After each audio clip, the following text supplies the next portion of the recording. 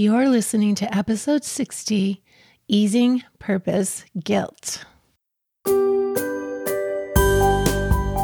Welcome to Midlife Confidence, where it's all about women living a fulfilling life as they move beyond 40, 50, and 60. I'm Vonna Davis, a certified life coach with 20 years of my own midlife journey behind me. And just like you, my best years still ahead. I'll take you inside real-life coaching with a guest client so you can see for yourself how a beautiful life starts with a beautiful mind.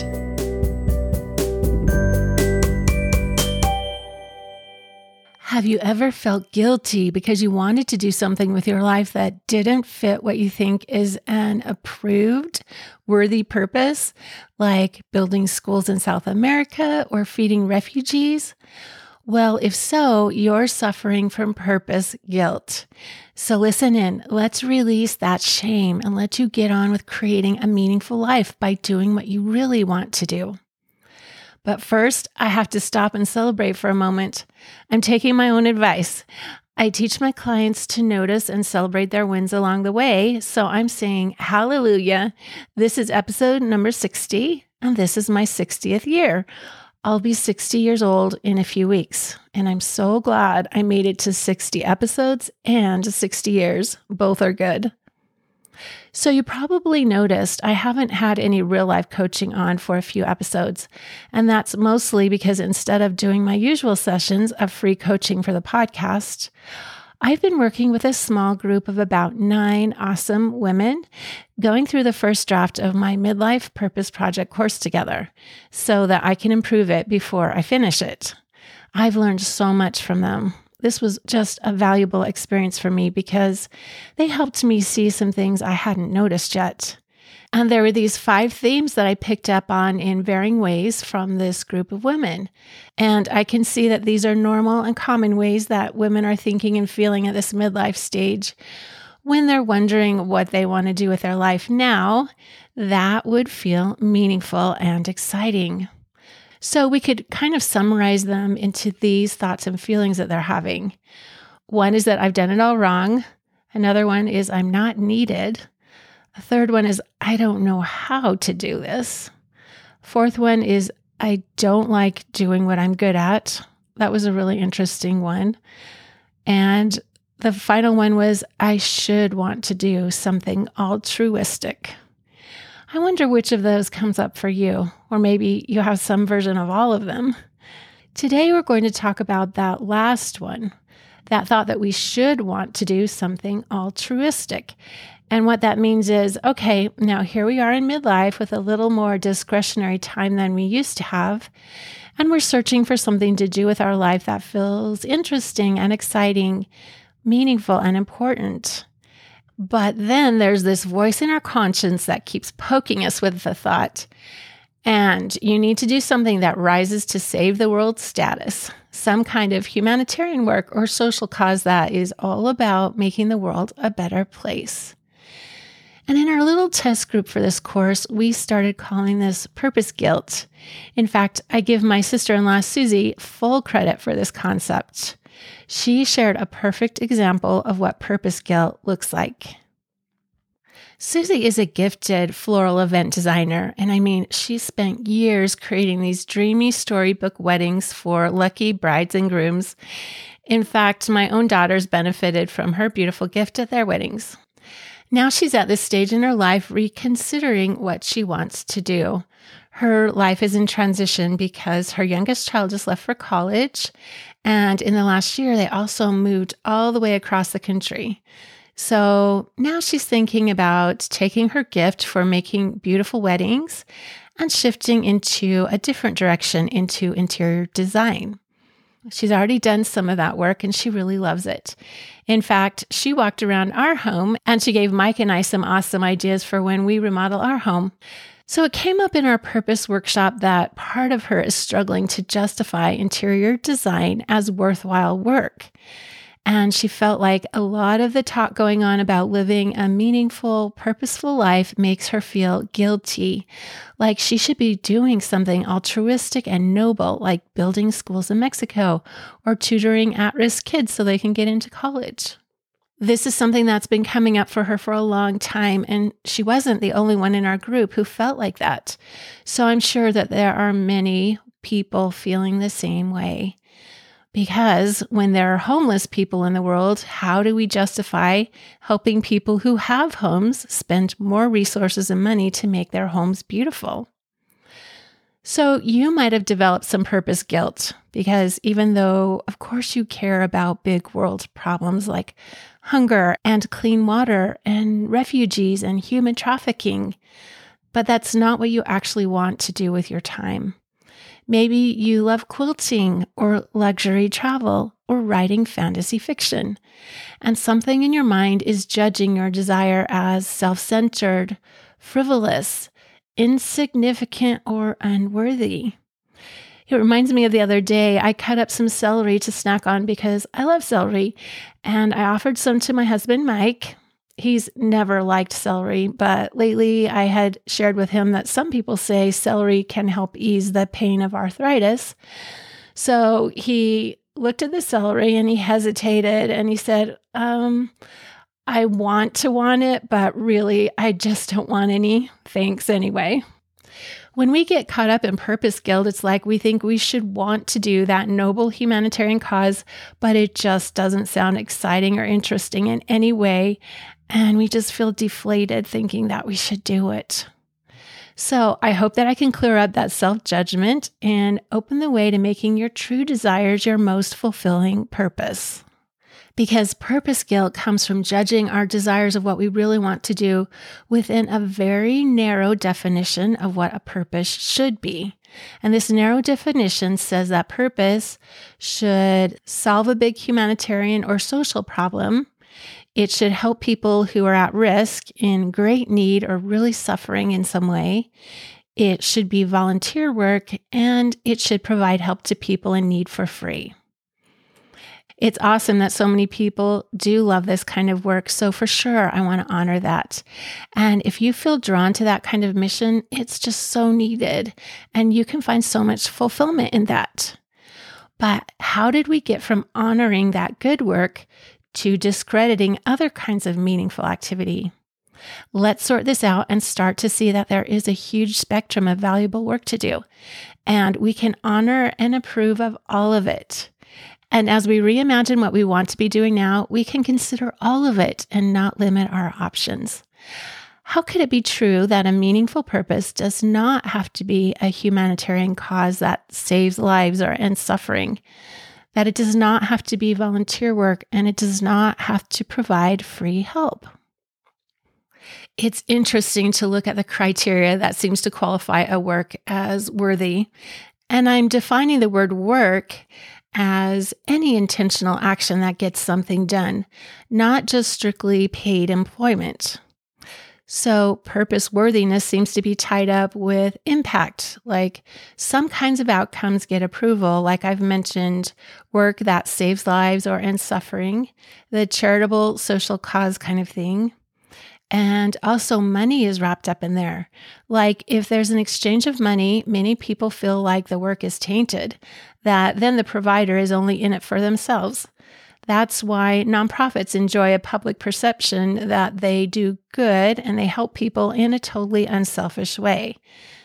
I will say that after more than 10 years involved with nonprofits, that most people don't really understand how nonprofits work and what keeps them able to keep serving people, not the least of which is money.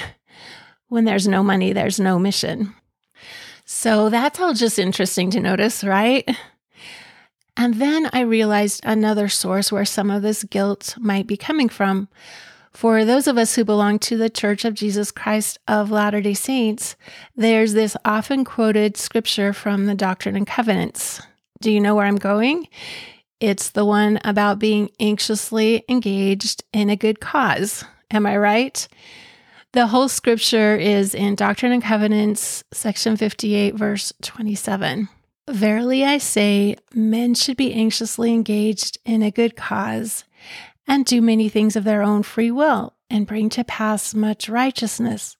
For the power is in them, wherein they are agents unto themselves.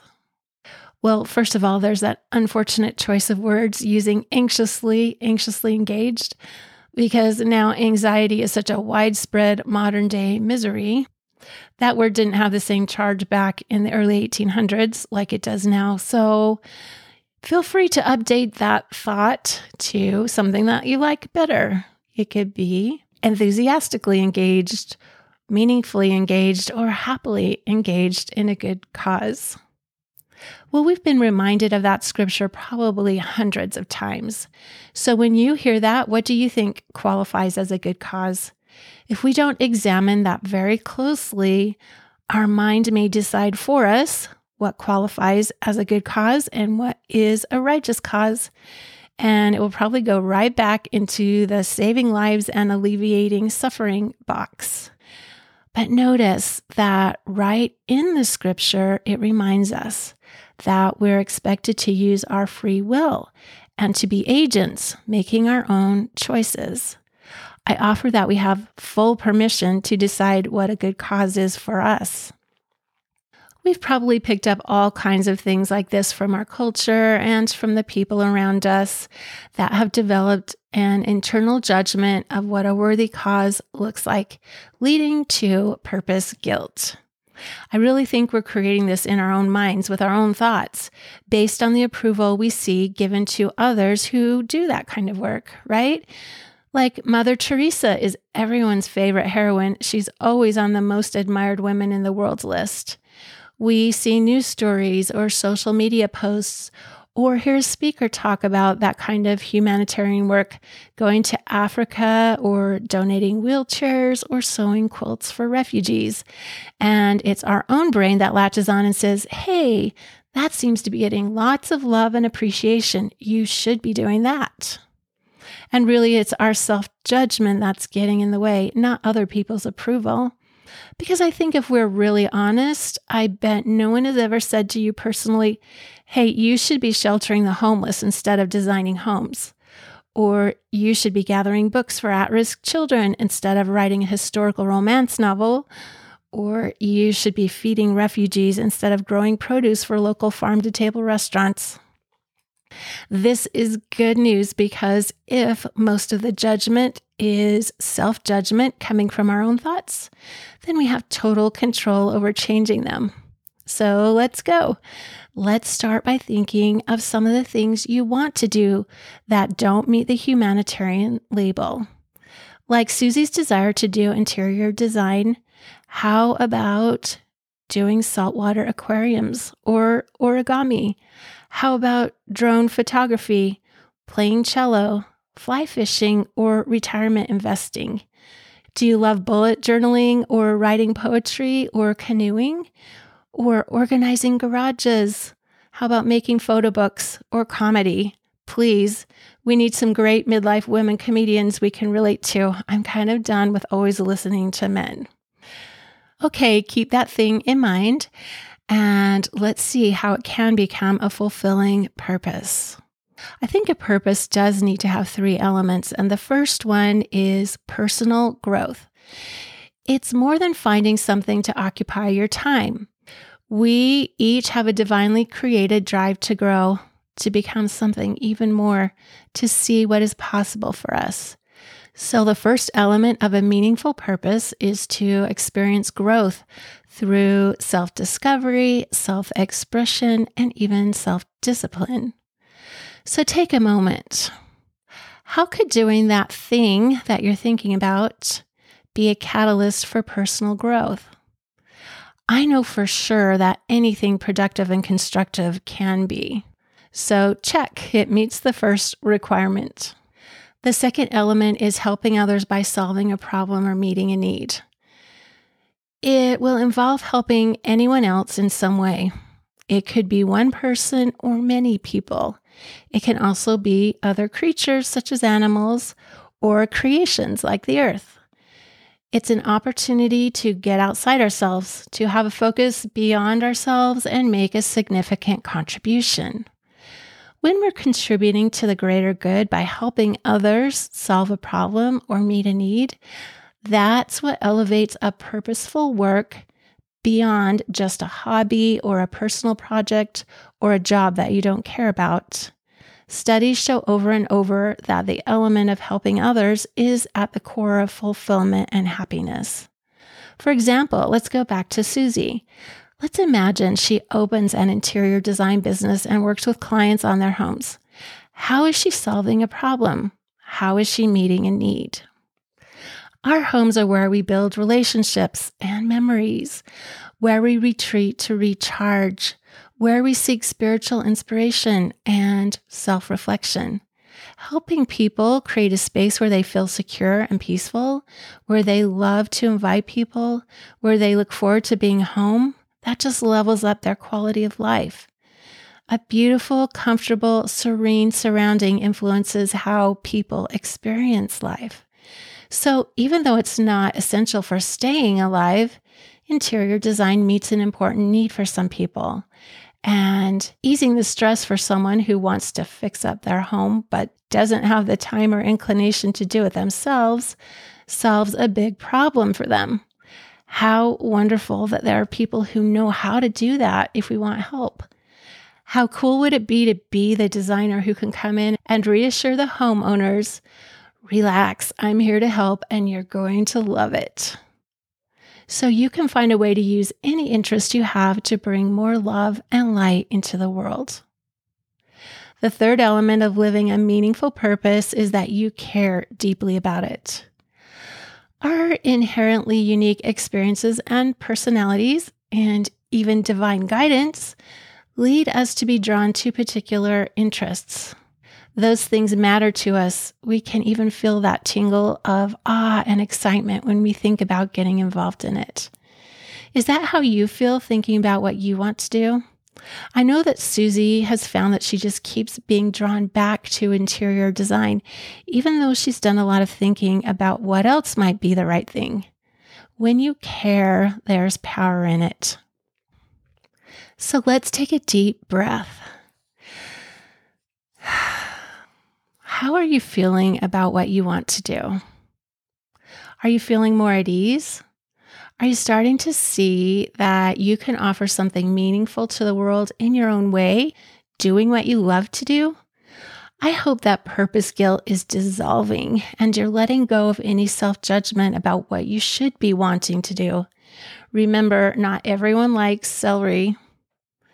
People have many, many needs to fill. We talk about needy people as if they are just the group at the bottom of the socioeconomic status, but truly, all of us are needy. We are needy for different things at different levels. Just think in your own life, what problem do you have that you wish someone trustworthy, capable, and sympathetic would sweep in and take care of for you? Where's your Mary Poppins? You can find fulfillment in meeting those needs for others. I want to be clear that your purpose or mission doesn't have to be volunteer to be valuable. Many services and products that we pay for are life-changing and desperately needed. In fact, every business helps people by filling a need, and helping in that way can be a passion if we care enough about it. So calm any worries you have about your purpose being tainted by money. Money makes solutions and resources available to the people who want them. And in the right hands, money is power to accomplish good. So your ideas can be profit-generating and life-changing too, if that's where you want to go. So what fun, exciting, and creative ways will you come up with to meet needs in the world? You get to decide what's important and significant. Imagine if everyone was busy giving their gift to the world, we would have such an interesting, beautiful, and whole world. So whether you're drawn to tutoring at-risk kids or interior design, let go of that purpose guilt and make it your way of creating more light and love in the world.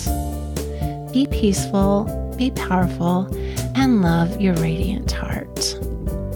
Do you have a friend who's trying to figure out what to do with their life? I would love it if you'd share this episode with them. Let's spread the word and end purpose guilt. And keep in mind that I do one-on-one coaching to help women in midlife decide what they want to do now and how to clear anything that's in their way. And you can get in touch with me at vana@midlifeconfidencecoach.com, and that is in the show notes. Take care until next time.